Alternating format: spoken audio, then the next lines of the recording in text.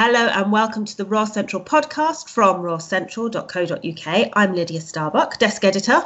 I am Monique Blocks, the assistant editor. And I'm Brittany Barger, the deputy editor.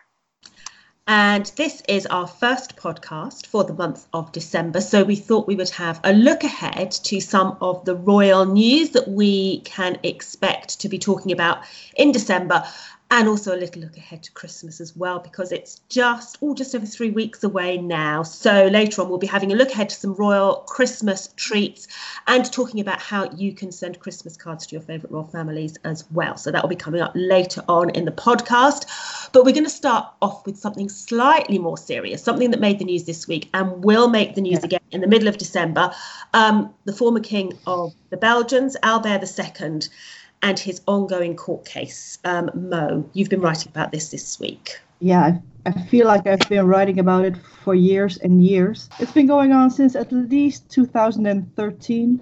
The case is, of course, by Delphine Bouel, who says she is King Albert's daughter, natural daughter. I don't believe there are many in Belgium who don't believe she's his daughter, that she was a product of quite a long relationship, but these last 20 years he has basically broken off all contact with her, and now she is on a quest to be recognized as his daughter. This case that was in the courts was an appeal made by King Albert against him being forced to take the DNA test. I thought the verdict would come right away, but the verdict itself is expected on the 13th of December, and it is expected that he will lose that appeal, and then Delphine can demand the DNA test results to be matched to hers, and then we'll know for sure if she is his daughter or not. So I hope this will all be concluded for her this year, but who knows? So it's going to be quite a tricky month for the Belgian royal family, really, because that is the 13th of December, isn't it? Around the 13th of December, we're due to hear the result. Before that, they had what I'm sure they were hoping would be a good news story that would dominate December, because King Philippe and Queen Mathilde celebrate the 20th anniversary of their marriage on the 4th of December. But this has kind of taken over the headlines, hasn't it? Oh yeah, definitely. And it's been going on for so long, and it just feels like it should be done. And I've also heard that she's doing it for the money, but she's the daughter of a nobleman, the legal daughter of a nobleman, and who's apparently much richer than the king. So why bother if you're doing it for the money? So that can't be it. Exactly. And she's even said that, I think, in the past, that she's not doing it for the money because legal father is actually wealthier. So, assuming that part is true, clearly that would mean that the only reason she's doing it is just to be recognized. And that just seems something like natural.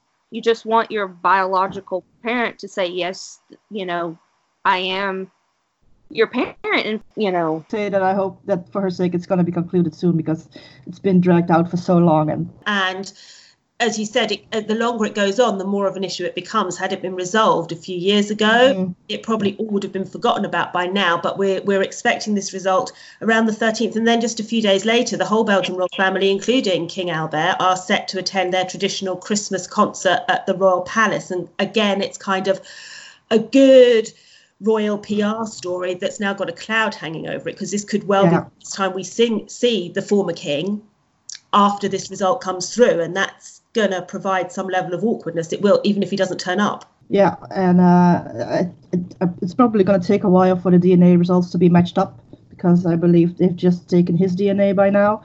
But still, it's been too long. That's just the moral of the story. It's been too long. Just across the border, in your neck of the woods, Mo, there's a slightly happier story coming up in December, because we've got another heir to the throne reaching a milestone birthday.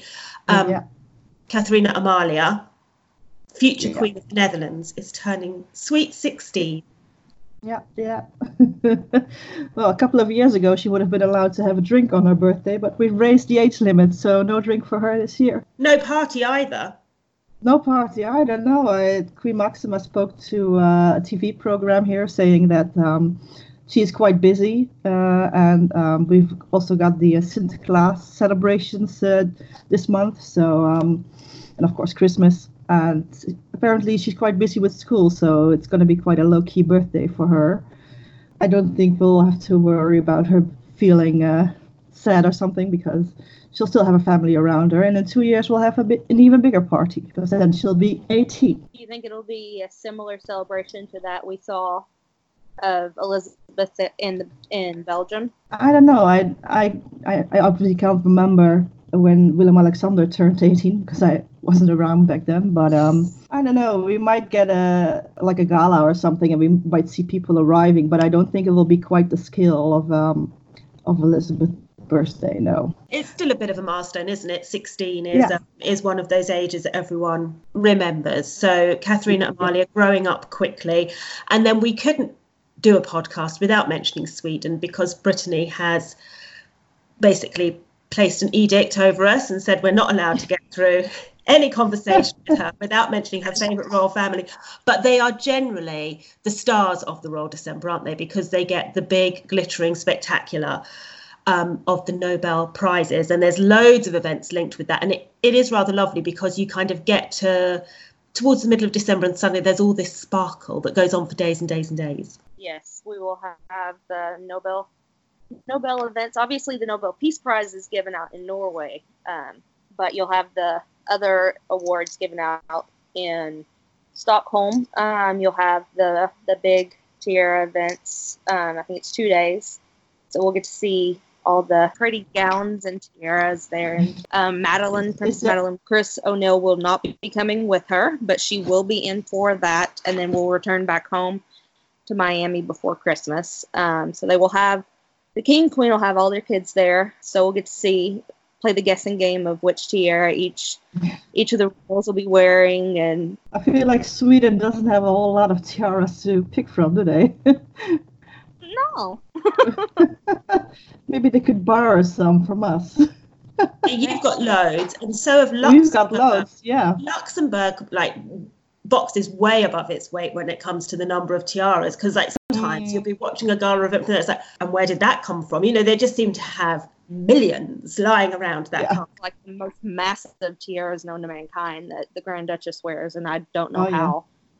It just seems like it would just lay your head down every time she wears it. I'm like, ow. And she wears well. She was born to wear a tiara. She can do good tiara. Yeah. But they've got a fair smattering in Sweden, haven't they? So we'll see all of them. There's the prize giving, and there's banquets, and there's receptions afterwards, and then there's lots of Christmas concerts going on there as well. I think Princess Sophia, from what I can see, seems to be attending 15 Christmas concerts a day between now and Christmas Eve. The children are going to have to wrap their own presents this year. She's very busy with carols and there'll be all the other lovely traditions there as well that we're used to. So traditionally, one member of the royal family receives the gift of Christmas trees that's given to the palace, don't they? And it just all starts to get that lovely festive feel. Last year it was Prince Carl Philip, and he took Prince Alexander with him. So we'll see if it's him again this year, or if it's Crown Princess Victoria.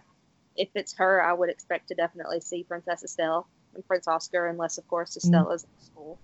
And if it's Prince Carl Philip again, we could definitely see Prince Alexander with him, and maybe Prince Gabriel. And who knows, maybe they'll surprise us and it'll be Princess Madeline, but we won't see her kids with her. So, but she is due to be in Sweden very soon because of the presentation of the World Childhood Foundation Prize. So who knows? And then once the trees have arrived, by then we may well have our first royal Christmas cards, because that's the other lovely thing to look forward to in December. Yeah. The arrival of all these pictures that feature on the official Christmas card. Brittany, would I be right in thinking that Sweden is your favourite at this time of year? Well, Sweden doesn't actually release a Christmas card, so no. Oh, okay. Oh, no. You weren't expecting you to say that. I actually really love Monaco's because all the glamour. I mean, they go all out for their Christmas card, so I always look forward to seeing theirs. So I'm looking forward to see what they do with theirs this year. Yeah, but I also like the Spanish one too, because they usually just have Princess Leonor and Infanta Sofia, or they have all four of them together, and they always choose a good photo from one of the events they've been at or something. So it's usually a really nice photo. See, that's what I like the Spanish ones too. Do you see? I'm not as big a fan, because I like the proper full-on Charlene and Albert. Here's a tree, here's a sleigh, here's a stocking, here's all the fake snow. I like a proper Christmas photo. And like you say, Felipe and Letizia also always, like, they're very dignified about it, aren't they? They're usually doing something serious or walking in a beautiful autumnal park, and like, I want a bauble or a bit of tinsel. You want the like globe, like the picture globe. Yeah, if they could all stand in a snow globe this year, they'd be right back at the top of my Christmas card list. Then maybe they're inspired by our podcast. I mean, Monaco definitely is a snow globe every year. It's always. Yeah. I look forward to seeing what they do each year, especially seeing what the twins. They're just adorable anyway. So. They absolutely are. They're real scene stealers. So we'll have all of the pictures on royalcentral.co.uk as they're released. But we're also going to have a couple of articles in the coming days to help people if they would like to send their own Christmas cards to members of the royal family or write to them, because it's fairly straightforward, isn't it? But there's some tips that we can pass on. Because you always want one back. That's the whole point. Well, that's the thing, isn't it? Because although it's now the beginning of December and Christmas does still seem fairly far away, it's really just around the corner. So we're going to look, aren't we, about when you need to get them in the post. In my experience, they're pretty good at sending the Christmas cards back, even if it's already past Christmas. So I wouldn't really worry about sending them on time. It's not like they're going to run out, but still, it's fun to get them around Christmas. Yeah, that would be really disappointing, wouldn't it, if they ran out of the ones with nice photos on it and kind of a standard one that they'd found in a drawer to send. Yeah. This is the last one. Thanks for your letter. Yeah, thanks anyway. A little post-it note, and that would be it. So that will all be on royalcentral.co.uk in the coming days, and there will be lots of news as well, because we know December is going to be very busy. That's before we even get to things that haven't happened yet, because we have plenty of surprises in November, good and bad. But there are lots of royal events and lots of festive events lined up, and there will be lots of podcasts to accompany it. But in the meantime, shall we say thank you very much for listening, and we'll see everyone soon. Yes, thank you. Bye. Thanks. Bye.